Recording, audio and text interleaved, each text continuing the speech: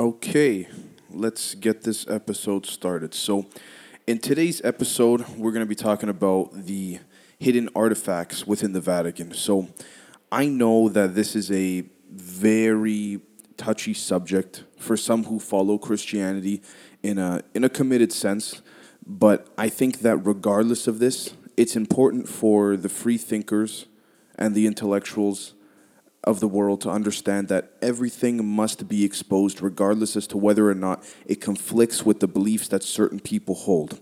So, before I get into it, I just want to say that since I was young, and I've known other people as well that have heard this, I always heard about the Vatican hiding certain scriptures and texts and artifacts and writing from Jesus' disciples, other than the Matthew, Mark, Luke, and John books. And for many reasons, mainly because I would imagine it doesn't fall in line with the agenda that the Vatican and the Church is trying to push, that if certain things, would be released and made public, it would elude from the core message, which is that you must be a devout Christian no matter what. And that's fine. But I think for the free thinkers out there, and if I may speak on behalf of them regarding the subject of the Vatican, we aren't interested in the events that took place pertaining to religion as much as we're interested in the events that took place as a whole. And so we're just trying to put the pieces together, and we aren't looking to consciously or subconsciously fit into any kind of agenda, right? I think ultimately we're just looking for the truth. That's all. I also want to note that I won't be covering every single little thing because it's probably impossible to do so within a 10 to 20 minute window. But I plan to get to the big ones that I deemed people would find the most interesting. So let's dive into it. So first off, let's start with the fact that if we're going to be looking into the past, we must accept the undeniable truth that the Vatican and the former popes held a tremendous amount of influence over politics, philosophy, and many different things, economics, what have you. And I think this kind of goes without saying that this left a huge void in the minds of people in which were, attempting to seek the truth during these times. But with little to no sources of media other than, I think, verbal statements carried down from the Pope himself through, the priests and the soldiers and all that, and maybe the odd newspaper if we're talking in more recent times, it was nearly impossible for people to think freely simply because they were not exposed to anything for that matter.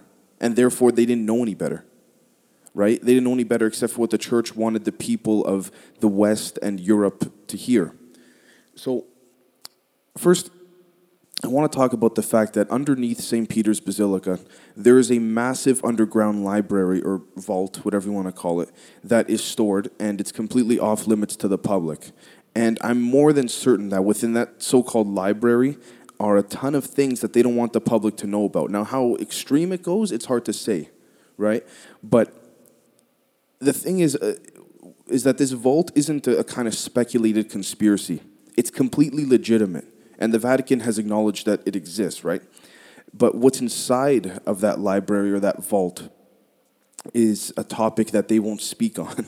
So let's break it down. First off, we have the ancient religious artifacts, rumored to range all the way from bizarre things that, we as a people would not even be able to imagine, because it's not something that a lot of us would call normal, all the way to things like Jesus's foreskin of his penis, to the crown of thorns that he wore when he was crucified, to even potentially the actual cross that he died on.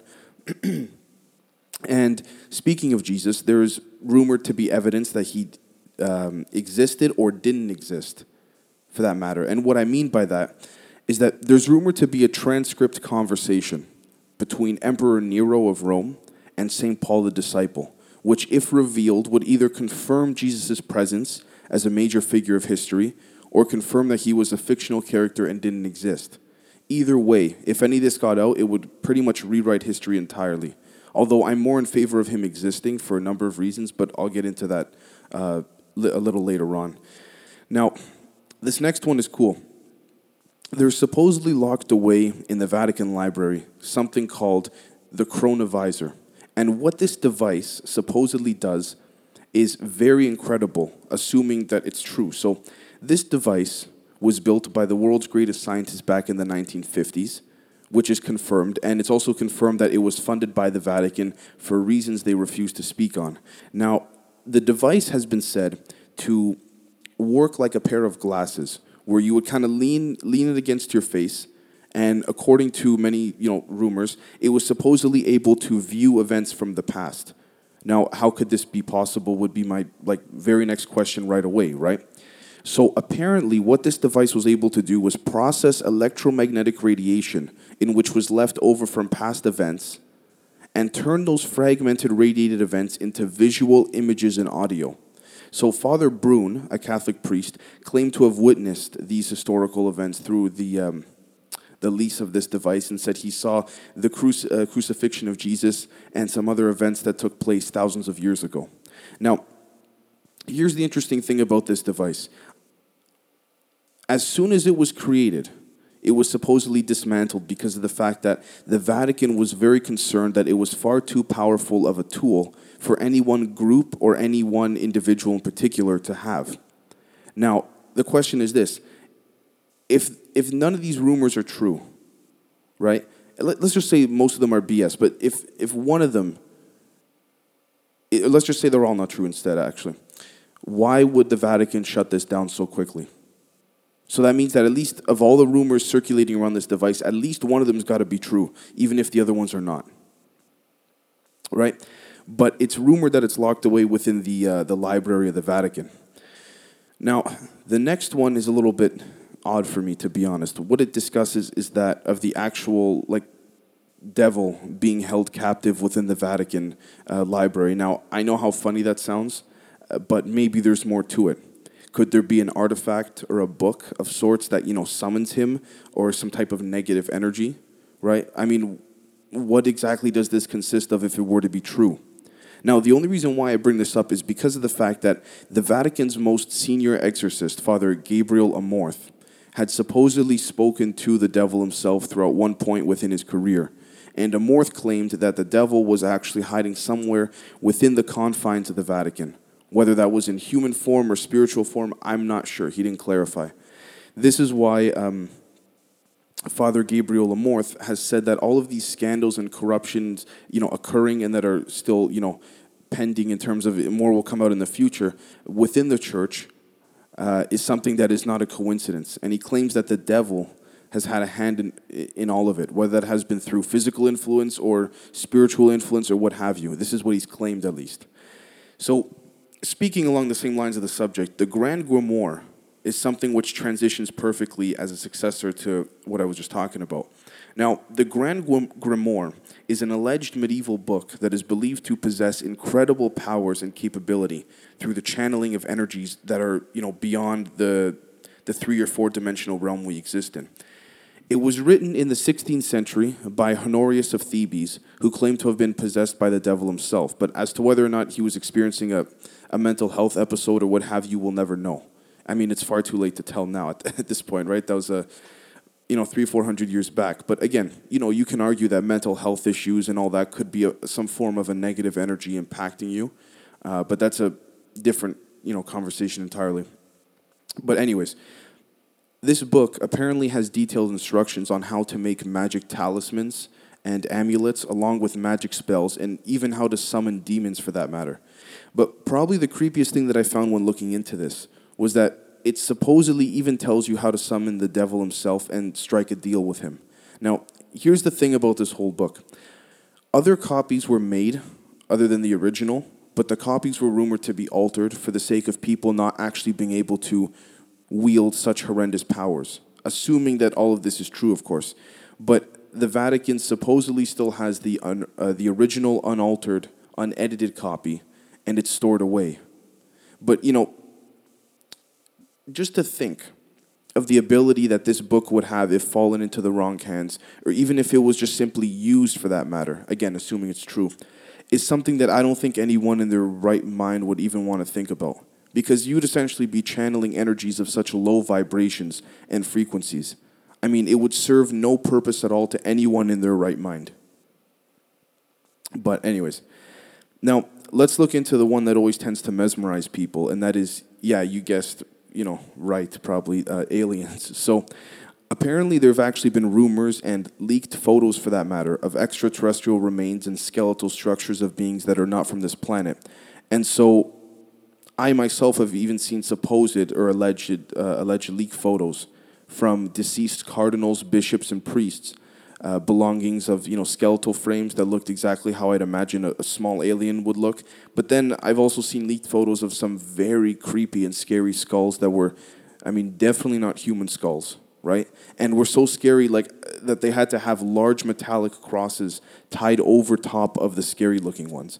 And I'm positive that those crosses are meant to stay there and not be removed, to be honest with you. Like, listen, whether you're religious or not, I mean, some of the shit that you can find online that, assuming that the photos are true, man, it's scary. Like, forget aliens. You're talking, like, things that look like demonic beasts, if you want to call it. And they have these metal crosses, like, chained to the skull of it, and it's inside of a case. And it's like, these are from like deceased bishops and cardinals, where I guess these artifacts have been handed down, through generations. And it seems as though it's like you don't want to move that cross, right? So I'll see if I can get some of these photos and put them in the description. But yeah. So regardless, though, with everything we've been discussing this episode, I wouldn't put aliens on, the top of the most intriguing stuff I've spoken about so far, like, to be honest. And then, last but not least, we have 3 visions, or secrets, if you want to call them, of Fatima. And this is something that if people have even a general idea of what the whole Fatima thing is, then you'll know where I'm going with this.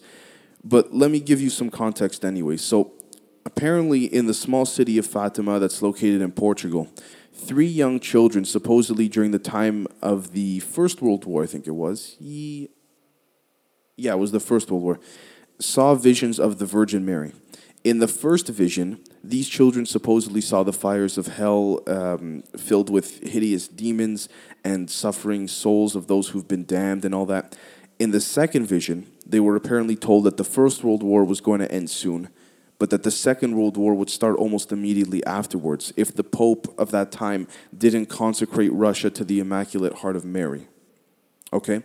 Now, I just want to say quickly that I'm not exactly sure what that part means, so if anyone can kind of help me understand that, then I'd appreciate it. But anyways, the third vision was kept secret until about 20 years ago, during the year of 2000, where the vision was supposedly about the persecution of Christians during the 20th century and the attempted assassination of Pope John Paul II.